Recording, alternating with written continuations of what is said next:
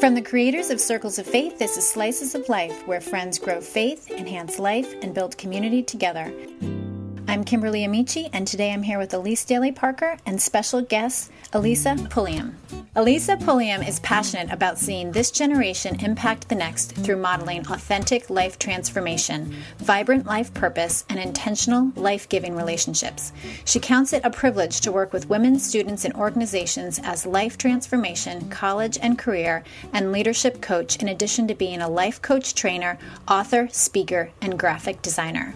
I'm so excited to have her here with us today. But before we get started, let's do what we do each week and ask an In Your Words question. Ladies, I'd love to know, who is someone in your life that has influenced you for the good?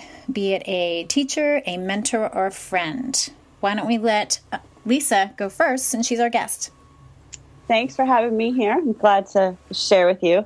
That's a hard question to answer because over my lifetime, I feel like I've been influenced by so many women, but one really stands out. Her name is Cheryl Hicks. She was a friend in the community that we lived in. We were at a boarding school for 18 years, and we shared space there for at least half of that time, I think.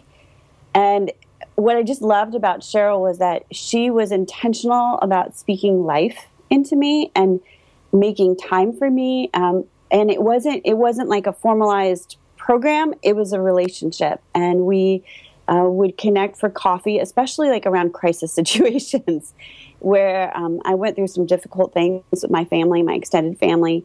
And Cheryl not only listened to me, but she prayed for me and would send me these emails saying, I was praying for you and this situation last night, or I was praying, I was thinking about what was going on, and I really think God has a word for you in this direction. And I don't know, I think of Cheryl and I think of a woman of hope and a woman of faith. And in general with her, I saw her really model humility in her parenting too. Like, she'd be quick to admit to me things that didn't work well and what did work well, and kind of guide me in that direction in my own parenting. Oh, that's awesome.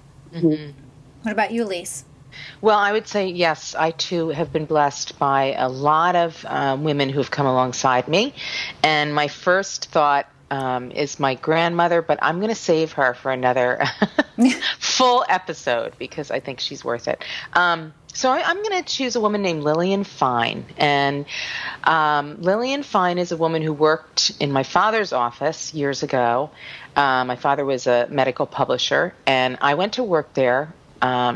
I guess my first time was my senior year in high school, between my senior year in high school and my freshman year in college. So it was a big year, a big summer, very exciting, but also kind of scary.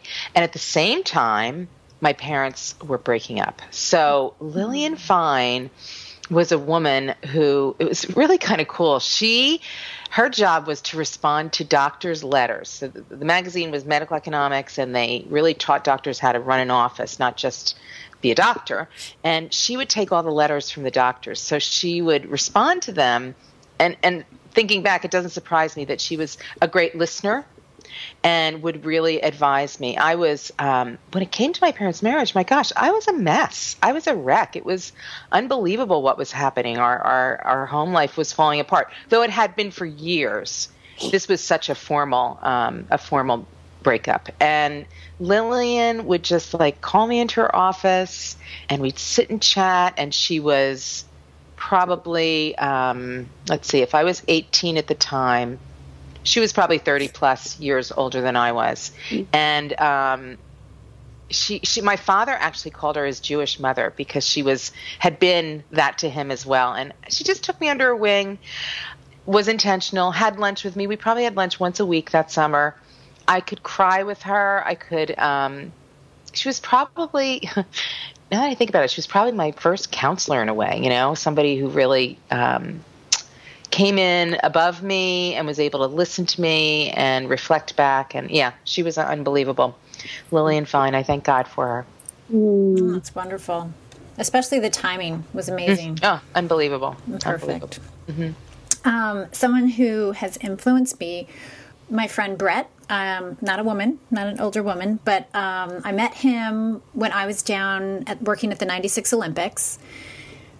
I don't even remember how I met him. I mean, I worked with wrestling at the Olympics. He had worked with wrestling. So in that kind of community, you're meeting people. And I don't know what it was, but we got to know each other. And he really made me feel like he saw potential in me. And he wasn't that much older than me, but he was definitely, I had just graduated college. So he was probably older enough that he had a job. He was like living on his own. He had a house. Like he was kind of doing the real world thing. Yeah. And, you know, I was living down in Atlanta. I don't even know if I was living there yet. And he took me out to the bookstore and he started buying me all these great books, like all the classic Norman Vincent Peale, The Power of Positive Thinking, Napoleon Hill, How to Win Friends and Influence People. And and at that time I had no money. And I was like, you're buying me these books? Like, what? And he's like, you should read this and you should read this. And it was right around that time that I started reading kind of the self-help, self-development book anyway. So I kind of like, it was the right time, right? If you had given me those books in college, I would have been like, you know, I don't need these. And he just really was always an encourager, always somebody who is positive and just helping me to dream and think about where I wanted to be in the future.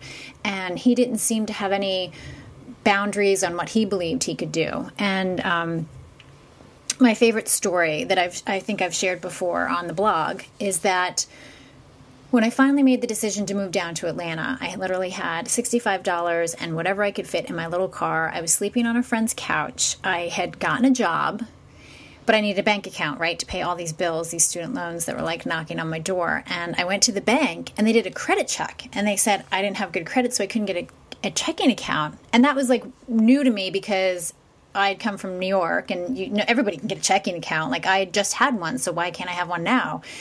And I was in tears. I was like, how am I supposed to pay my bills and get good credit if you won't give me a checking account? I have money. Like, how does this work? And I called my mom and she was like, oh baby, I'm so sorry. Like kind of did the song and dance and then I called him, and all he did was laugh at me because he actually lived in Colorado, so he had gone back. The Olympics were over. He's just laughing at me. He's like, well, now we're going to see what you're made of. And I was like, that's not what I want to hear. I want you to feel sorry for me. And he's like, no. He's like, what are you going to do now? That's what's going to determine how this goes. And he's like, you get back in the car and you go to every single bank until someone gives you a checking account. And I had finally found somebody who was willing to give me a checking account, and I don't know how it played out, but it turned out that he went to my church because he had seen something that I had like written down with my finances because I was believing that God was going to meet my needs. And so we got to talking, and then he's like, well, let me see what I can do for you. And next thing you know, I walked out with a checking account. Wow. And, you know, it was because he had already set the stage by encouraging me and building me up and making me believe that I was capable of doing things. And then at the right time being like, well, what you gonna, you know, like challenging me and not letting me kind of like stay in that place where I wanted to feel sorry for myself. So, I mean, we're friends on Facebook. I don't talk to him as much anymore as life goes on, but just a huge influence in my life and really kind of pivotal because I had just graduated college and I was on my own for the first time. So it was a really important time to have that person in my life to kind of set the stage and help me kind of have the push I needed to like go into the next chapter. Yeah, that's awesome. That is awesome. That's a great story. Yeah. You know, I have to say, when I was thinking about what you were saying, I thought, Kimberly, actually, I forgot that Lillian Fine was also one of the first people who really encouraged my writing. And literally, I had forgotten that, except that I was picturing myself in her office, and my grandmother had died, who had lived with us for years, that other mentor. And Lillian was just part of the person who was like, you know, you need to write about that. And then I got an opportunity to do that in college, and she looked over the piece, and it just interesting because I hadn't thought of her as so connected to my writing, but actually she was. And the way Brett encouraged you was the way that she encouraged me for that. So that's cool. Yeah. That's awesome. So the reason why I asked that question is because we're going to be talking about biblical mentoring today. And our guest, Lisa, knows a bit about mentoring. In fact, she wrote a book about it. But before we talk about your book, Lisa, I would love to hear the story about your name because your bio says Elisa, but I know I call you Lisa, and that's what you've asked me to call you. So why don't you tell us a little bit about that? Sure. Yeah, it's a big part of my story. I think the best place to start is to say that I was born strong and fierce instead of strong-willed. I like to use that expression instead because if my will is submitted to God, it's a totally different type of personality than if it's about my will. So I kind of define it as strong and fierce. I picked this up from a friend, and I'm raising a strong and fierce. So it's always in my face. Yeah. But it's not just my personality that is strong and fierce. I have had some severe anger issues. I came from an abusive family, but by the grace of God, there's been so much healing in that process, not only in me, but in the lives of my family members, some of my family members. And through that abusive part, I think what was modeled for me became part of me. And then the injustice of being wrongly treated just fueled my anger. So you take strong and fierce personality, I could fly off the handle on anything just by my wiring, and especially if it's an injustice, and combine it with hurt and a sense of rejection and a sense of failure and not being good enough. And then you throw in the peer culture where we're always measuring up as teenagers and in college, and unfortunately, even I think this age. And there just was always something to fuel my anger. And so in my journey of marriage and motherhood, so I've been married 20 years, and my oldest is 17. I have a almost 15-year-old and two 11-year-olds.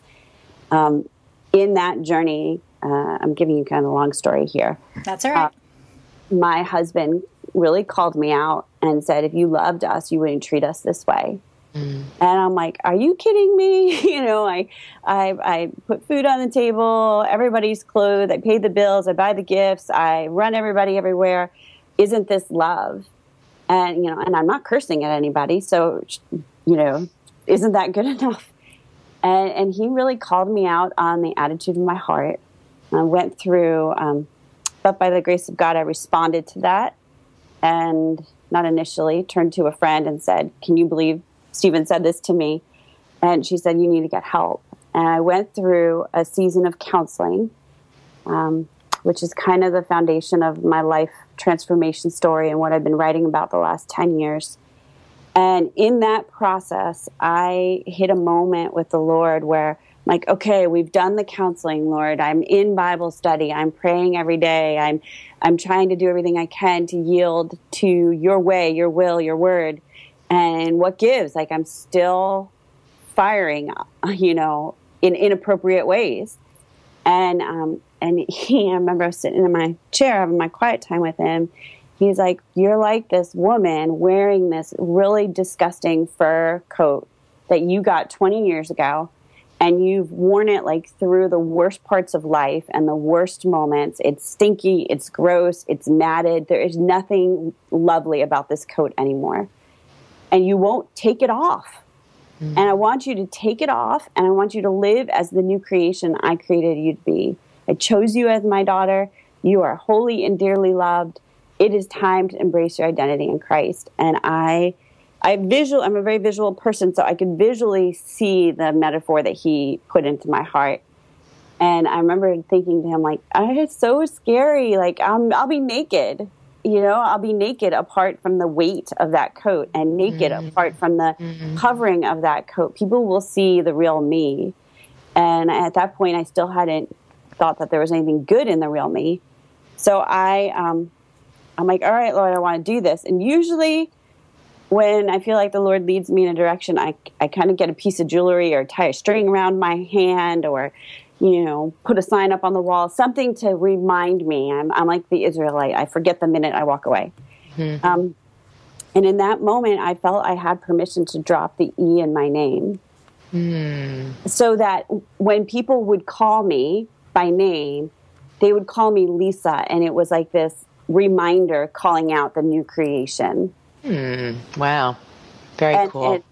So that, which turned out to be a little bit of a messy process because some people were very upset about it. I asked my family permission, and they were fine. My mom and sister were like, whatever, we call you whatever, We're going to call you whatever we want anyways. And at the time I wasn't speaking with my dad at that time, which was part of the hurt that was going on in my life.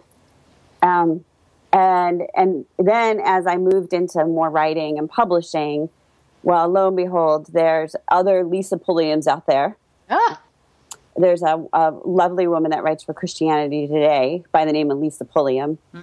And I didn't want people to be confused. So Lisa is in writing and anything legal, but in conversation, I like to be called Lisa. Very interesting story. Yeah. Are you sure your name isn't Elise? That story sounds so similar to mine in some ways. I can't even believe it, but that's awesome. Awesome. Yeah. That's the long very story cool. of the name, but the short story about life. Very cool. Amazing. Yeah, I love. You've been on quite a journey. Yeah, I love the idea of reminding yourself of the freedom you've experienced, because, oh gosh, when you come up against a trial or you come up against something hard, it's so easy to forget the work that God's already done. And Yeah. And like I have it written down in my journal, but I'm not going through my journal at the time that's happening. Like, you know, I love that. Yeah, that's awesome. It's awesome. Not, I need to say this too, especially for your listeners who may be in seasons of struggle and think, oh, I just need to change my name and it'll be fine. Let me just say this. Last week I had the worst anger moment I've had probably in 3 years, and just totally lost it. And in the moment, I'm like, oh, I guess I got to put the E back on my name. It was really bad. And this is like a thorn in my side, like Paul's thorn in his side. And I think the Lord allows that tension point for 2 reasons. One, just to keep me totally and utterly dependent on him. And 2, it is a testimony in my family of what God has done, along with what happens when you're not yielded. And I think that's a great example to my kids. Like, we have a choice in the flesh of how we're going to behave. Yeah. And in that case, I had to apologize to every single family member and say, I'm sorry, I did not control myself, and would forgive me. And I hurt people in my anger, and that was not good. And I'm not talking about fist-raising anger. I'm talking about verbal tone and loudness. Not even derogatory comments didn't even come out of my mouth, but they could have based on my tone, right? Right. Good point. It's kind of like, hearing that your language can be, or your tone can be violent. Your language can be violent. Your tone can be violent. And obviously we can be physically violent, but I think that's a really important recognition to see. Mm-hmm. Yeah. It's not even necessarily what you say. Right. It often can be the delivery. We can, and isn't that true? Like, we have people in our lives that will never raise their voice, but what they say can cut right to the core, just by the choice of words or the tone. And I really think out of the overflow of the heart, the mouth speaks. And that moment then drove me into a deep time with the Lord of what is going on that's causing this to come up. And there were, you rule out hungry, you rule out tired, you rule out, is there some painful trigger that has caused this, that, something rose up to the surface, a sight, a smell, a word, an experience. And then, okay, Lord, what's really going on with life? And Friday, this happened on Thursday, and Friday was really a day of regrouping with God and kind of making some new decisions as a family of how to do life, because it was the culmination of a lot of things that led to that overreacting. Yeah. Really good. That's awesome. So you're back to Lisa. Yeah. I'm keeping the Lisa. Praise God. So for our listeners who are interested in hearing more about your story, they can find it. Well, you've been on a couple of podcasts where you've shared your story, and my absolute favorite was Mud Stories with Jackie Watkins, and that was episode 77, and that's really the long version of what you experienced. And so I encourage our listeners to go out and listen to that podcast, and then just go ahead and type her name into iTunes, and you'll find other places where she shares her story. Another place where she shares her story is in her book, Meet the New You. And Lisa, do you want to just tell us real quickly a little bit about that book before we talk about biblical mentoring? I'd love to. So that book, the subtitle of the book is really what the book is about. It's about embracing fresh attitudes and focused habits for real life change. And really, it's a 20-year journey of learning how to live as a woman pursuing God and overflowing that into the lives of the people where God has placed me. And I don't do it as a memoir, although I share my stories in each chapter. What I do is I lay out 21 days for women and some men, actually. more and more men I'm hearing about reading this book, even though it's written for a female audience, to really evaluate their life and their life choices as they are today so that they can make those mindset shifts into the right direction. And when I say right, I mean biblical, and I mean biblical in light of where God has placed them, who he's called them to serve and impact. So the book uses my life coaching experience, and it's divided into 5 phases that we use in life coaching. So awareness, where are you at today? Vision, where do you want to go? Assessment, how has God made you and your life? Obstacles, what's standing in your way of moving forward? And then finally, solutions. What are the practical steps for moving forward? Mm-hmm. And it's built on what I call the trap and transform principle. Trap is from 2 Corinthians 10:5, take captive every thought and make it obedient to Christ. And then the transform is Romans 12:2, be transformed by the renewing of your mind. Mm. And I love that verse in the NLT where it says, let God get into your thinking and change your living is essentially. That's good.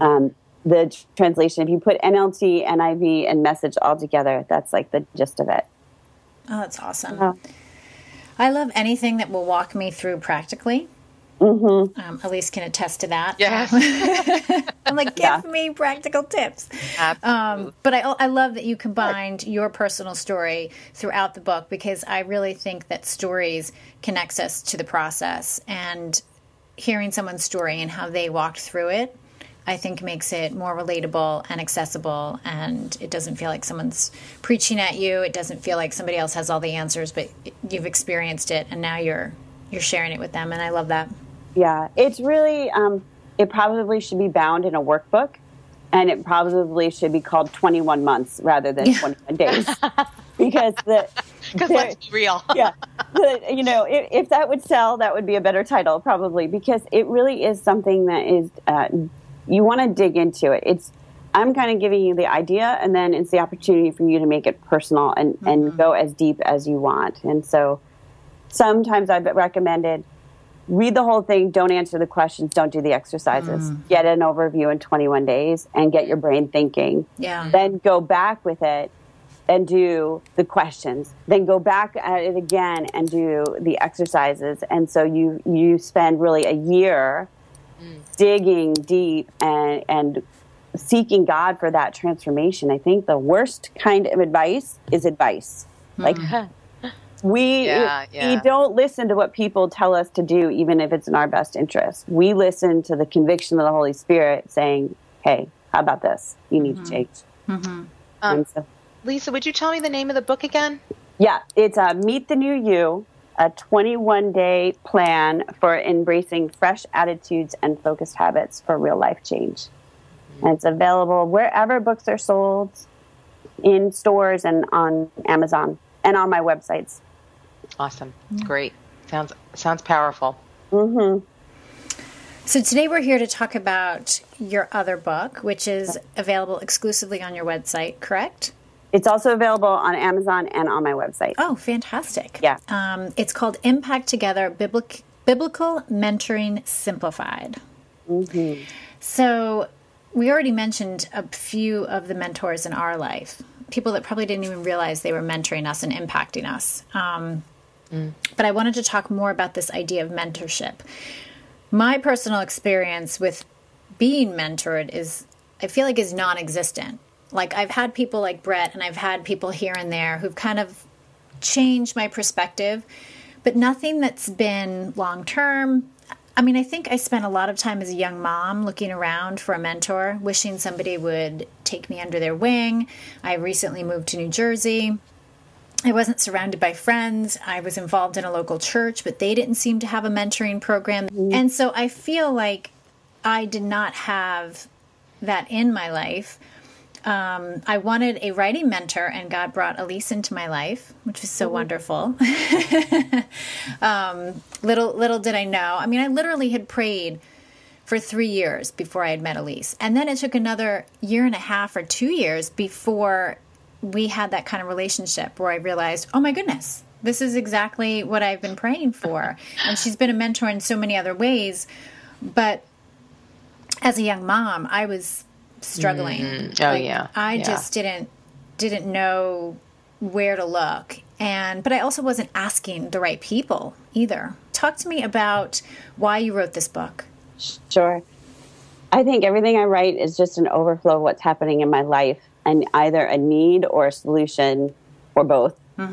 So we lived for 18 years at a boarding school with teenagers, right in the middle of campus, sometimes in a dorm, sometimes in a school-owned house. And the nature of being in that community meant I was surrounded by teenagers, but I wasn't in an official work capacity for like 16 of the 18 years we were at that school. And we were so all hands on deck. We ate meals together. We worshiped together. We had no real free time outside of the structure of the school schedule, that my peers became the people who lived in that community. And that meant there may have been 3 other women that were my age, and all the other women were older or younger than me. And what I had discovered over the years was that mentoring was happening.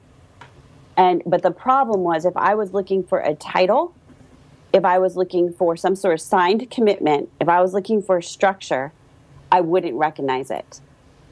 But that biblical, what I call biblical mentoring is simply this.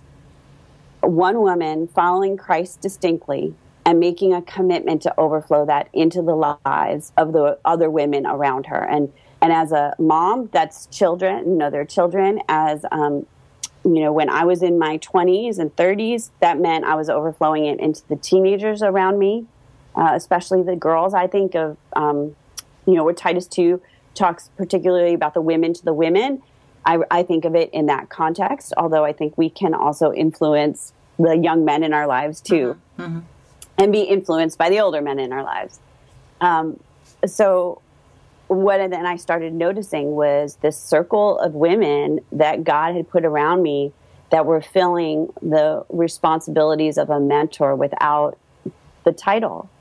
And I began to think differently about mentoring. I kind of started to break down the program concept into a relationship concept, and trying to debunk the excuses. So what happened was I started more to be, I think it was 2011. Yeah, we're 5 years this month.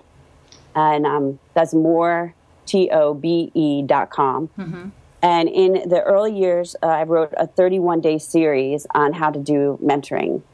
I did it in October, and it got some decent traction. And so from that led into my first ebook, which was Impact My Life, Biblical Mentoring Simplified, which, again, has gotten tremendous traction. And we've hosted mentoring studies online for free. And so, quarterly, I'm seeing 60 to 80 women want more information on how to mentor. And so this past spring, I revised Impact My Life into Impact Together, changed the title, and I expanded it with a couple chapters on understanding generational differences and how to communicate in light of those differences, along with the how to listen, how to ask questions, how to set boundaries, how to do it in relationship. What I really love about this new book, Impact Together, is the things that you added about crossing generations and connecting. And my favorite part, you did like this little quiz. It was like a pop quiz where you took the values and the beliefs of each of the generations, and you tried to see if people could match up which generation it was, whether it was the traditionalists, the baby boomers, the Gen X, the Gen Y. Mm-hmm. And then, of course, you gave the answers. And it was just really interesting for me to see. I was kind of reminded that different generations have different experiences, and then those experiences shape what they believe about how we are to react as people and a culture and as a generation. And it's so different from the one before and even the one after. And that to me is like the root of why we're not getting along, or why we refuse to bridge the gap. Yes. Between generations. Interesting. Yes. Sounds very insightful. Yeah. Well, it's interesting how it's played out. Since I put that together and started doing the research, it had been something I've been thinking about for a long time. I've probably read up about the different generations for the last 5 years. And some of it is because I think being immersed in a boarding school culture with teenagers, I think more like a Gen Xer than, or a Gen Y than a Gen X, which is what I am. Like I'm on my age and the way I think doesn't match up with my generational period. And so I've asked the question, like, why? What's going on? How does this make a difference? And interestingly enough, like my mother-in-law is a traditionalist. So let me explain the generations for a second. So traditionalist is 1900 to 1945, roughly. There's a lot of names that they go by. And then the baby boomers are 1946 to 1964. And then the Gen X is 1965 to 1980, which puts me dead center in the generations. And then Gen Y is 81 to 2000, and Gen Z is 2001 until now, present day. The year that they were born, essentially. Yeah. So basically, you look at the year you're born, and that describes your generation. And you might be on the young end or the old end of that generation. And there's a group of responses stereotypes based on the generation that you're part of. And really, it's all influenced by experiences, what you were just saying. So I started to put this all together last spring, and I was actually going to pitch it for a traditional book proposal. And the Lord just kind of stopped me in my tracks and said, no, this needs to be out there now. And with a traditional book process, it could be 2 or 3 years before it would be available. I really felt like it was more important to update the resource now. Interestingly enough, the Lord opened a door for a mentoring ministry at my church to be revitalized called One-to-One Mentoring. And through a set of circumstances, the need was put forth, the response was overwhelming, and now they need somebody to kind of run this thing. So in the last 2 weeks, I have been speaking about this topic of mentoring with the women at my church, and particularly with the women in leadership who are leading Bible studies. So if you think about it, a Bible study is a natural place for women to develop relationships and connect outside of their peer group.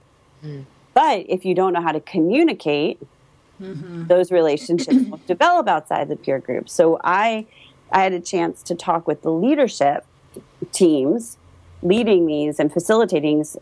There's like over 500 women taking Bible study at our church. And I did this big PowerPoint presentation. So I spent all of last week looking for photos that represented each generational period. I was undone by God at seeing it visually now and not just in writing. And I think that was really triggered because my husband and I had a chance to be in Hawaii in the middle of August. We went to the Pearl Harbor Memorial. And if you look up pictures of that memorial, you'll see that the oil from the sunk USS Arizona still is rising up out of that ship and discolors the water. Wow, that's wild. Right. So 5 generations ago, this happened. Wow. And the core value, I get goosebumps talking about this, the core value of a traditionalist is loyalty. And they died for their country. Young girls wanted to go off to war. There are posters and propaganda about how to fight for your country. But the next generation is baby boomers, and that's the Vietnam War and the entire anti-war sentiment. And the baby boomer generation is identified as the most self-centered generation that has existed to date, believe it or not. Wow. Also the first generation for divorce. And so now you have the byproduct. What's Gen X? Latchkey kids. Gen Y, digital natives. Gen Z, there's a new expression called KYOG, kids growing older, younger. Wow. At the same time, you've got kids with digital devices on the college track from preschool, but you have 20-somethings graduating from college, living at home, playing their video games in, fake digital worlds and not taking ownership and not getting married. It's like our world has totally changed. We wonder why mentoring relationships are breaking down, and it's really because we don't share values. Yeah. We don't know how to communicate. Me holding a phone in my hand, looking on a screen, I find that offensive because I remember a day we had a conversation that there was nothing in front of me.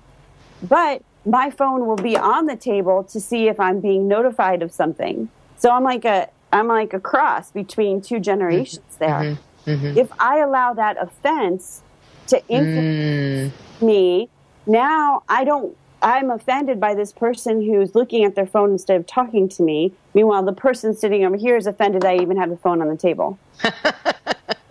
Yeah. All over a stinking little device. So it's, I think, raising our awareness of where our values come from and how that's influencing our reactions to people, and seeking God to move us into grace with each other and humility. So I think in the hats that I wear as life coach and as speaker and ministry leader, I hear from both groups of women. I hear from the younger and the older, and there's a common theme of loneliness, that they just don't feel heard, they don't feel seen, or especially in the older generation, they don't see how they can step in and speak into someone's life. Like that's a real issue. They don't know how to communicate with them in the digital age, and they don't see that they have a purpose or a relevancy because they feel outdated. Yes, I can totally hear that. Yeah. I share in this book this really funny situation with my mother-in-law. We invited her to come over for her birthday, and we're getting ready to all sit at the table, and she has her iPhone in her hand, which of course gave her. And she's on it, and I teasingly said to her, I'm like, no screens at the table, Mom. And she goes, I'm not on a screen, I'm checking my email. And I was like, I mean, no phones at the table. And she goes, I just need to check this email. And she's like, oh. And I was like, okay. And she goes, I hate this thing, because then it wouldn't work, and she couldn't do it fast enough. And, the screen probably locked on her, or whatever happened. Yeah. And she got all exasperated and sat down. She goes, I just can't wait till Jesus takes me home. I'm like, hello, this is over a phone. Like, Mom, we don't want you to leave. Your wisdom. You have seen a world that we have not seen. You offer perspective. And yet that sense of feeling stupid, I think, is really kind of what overtook her. Oh, yeah. Yeah. And then it was fight or flight, and she wants out of here. And I think that's a very common reaction. I think years ago, that was over the VCR or the CD player or the tape deck or whatever the technology is that you don't know how to use, especially as a female. I think you just feel stupid. So then you pull back. I have to say, it's so interesting to hear this because, again, Kimberly and I, there's 15 years between us, right, Kimberly? Yeah. And definitely with Circles of Faith, as we were launching that, and, I had an experience at Illume that made me realize, Illume, the blogging conference, that I was significantly older than most of the women there. And that was like, oh, what am I doing here? I'm out of place. Yeah. And then just working with Kimberly, I would definitely say I am in awe of the way she can deal with the technology stuff for me, it is so frustrating. I do feel really stupid. And I feel like I should be able to do this, but I can't. So I think I wrestle less with it now and kind of go, okay, I will do what I can, but Kimberly, you really are much better at this, so I'm gonna ask you to help me here instead of just be frustrated that I'm stupid. I'm gonna just ask you to help, or in some cases, just take it over and deal with it yourself. I don't think I get frustrated, but I do what you point out to me. I always say, all you have to do is just do this and just do that. And you're like, stop saying just do. You can't just do that. Absolutely. She would go, all you do is boop, boop, boop, boop. And I'd be like, I have no idea what you just said, and I have no idea what you just did. So that is not helping me right now. It's just making me feel stupider. Yes. Yes. And so I think that there's a both and solution. I think it's a how do we approach it, the younger approach it in a way that keeps honor and respect and integrity in place, because our pride, I feel like we all have this like kind of pride target in the middle of our chest. Mm-hmm. And the goal is to figure out how not to trigger it in somebody else, right? So you come alongside in this honoring way, while at the same time, the older person needs to say, all right, so I really don't get this. Can we spend the first 20 minutes of our time together and you just walk me through it visually and give me a cheat sheet on how to do it? And it's a both and. I think the worst problem is the shutdown. Yes. Yeah. Definitely. And I know it sounds so funny to be talking about biblical mentoring and technology, but if you want two women to connect, is it going to be by phone, by text, or by email, or by Skype like we are today? I mean, how is that bringing us together or pushing us apart? Mm-hmm, mm-hmm. Are we willing? And so in this one-to-one mentoring program that we're revitalizing at church, we have an application process. And one of the questions is, what is the way that you prefer to communicate? So that when we match people, we're going to try to match according to that preference for communication. Now, it will be interesting to see if we have enough mentors to go with the mentees, or if that question is going to cause a problem. Yeah, interesting. Yeah. Gail, I think the key is grace. I mean, I think in my own life, in terms of just family relationships, and not that I have to be duplicitous, but I sometimes have to be different with different people, right? So I know certain family members would rather have a call than a text. I know certain family members would love to FaceTime because they know how to do it. And they, you know, like my mom wants to see her grandkids, so she FaceTimes us all the time. So just learning, and I'm sure it's the same way in a work environment, like getting to know the people that you're around and meeting them in the way that they'd like to be met. Yeah. And it takes selflessness. It takes you saying, okay, this isn't the way I would do it, but this is what makes them comfortable. This is what validates them and the way they do things. And it takes grace, and it takes us to recognize that when we selfishly hold on to the way we do things and the way we think and the way we want to get information and then the way we want to give information, we're not getting along. Right. Yeah. So true. When I did this session at church, I walked through all of Romans 12, which I might go and expand the book again and add it because God gave it to me in the preparation process. But if you start in the beginning of Romans 12, it talks about that being transformed by the renewing of your mind. And in the NLT, it talks about letting God get in to make you think differently. But then it moves into this whole unity, that we're one body. And then it moves into using your gifts in that body and, you know, hospitality, leadership, like there are these parts that are part of the body. And then it moves into don't think that you have it all figured out. And it actually uses, I think, the word arrogant in the NLT translation. Like you need to be humble in your thinking. And then there's like this crescendo at the end where everything you can do to live in peace with one another is the goal. And so I think for every woman out there that's like, I just want a mentor, I would say, are you willing to be changed in your thinking and your desires and your expectations to receive who God has already placed in your life, who's already willing to speak into your life? Are you willing to approach that person differently than what your normal is? And I think for every older woman, and I'd say older is 18 and older, because there's always somebody younger. Yeah. For every older woman, are you willing to follow Christ distinctly and from an overflow, one verse, one biblical principle, invest that into the life of somebody else right where you are?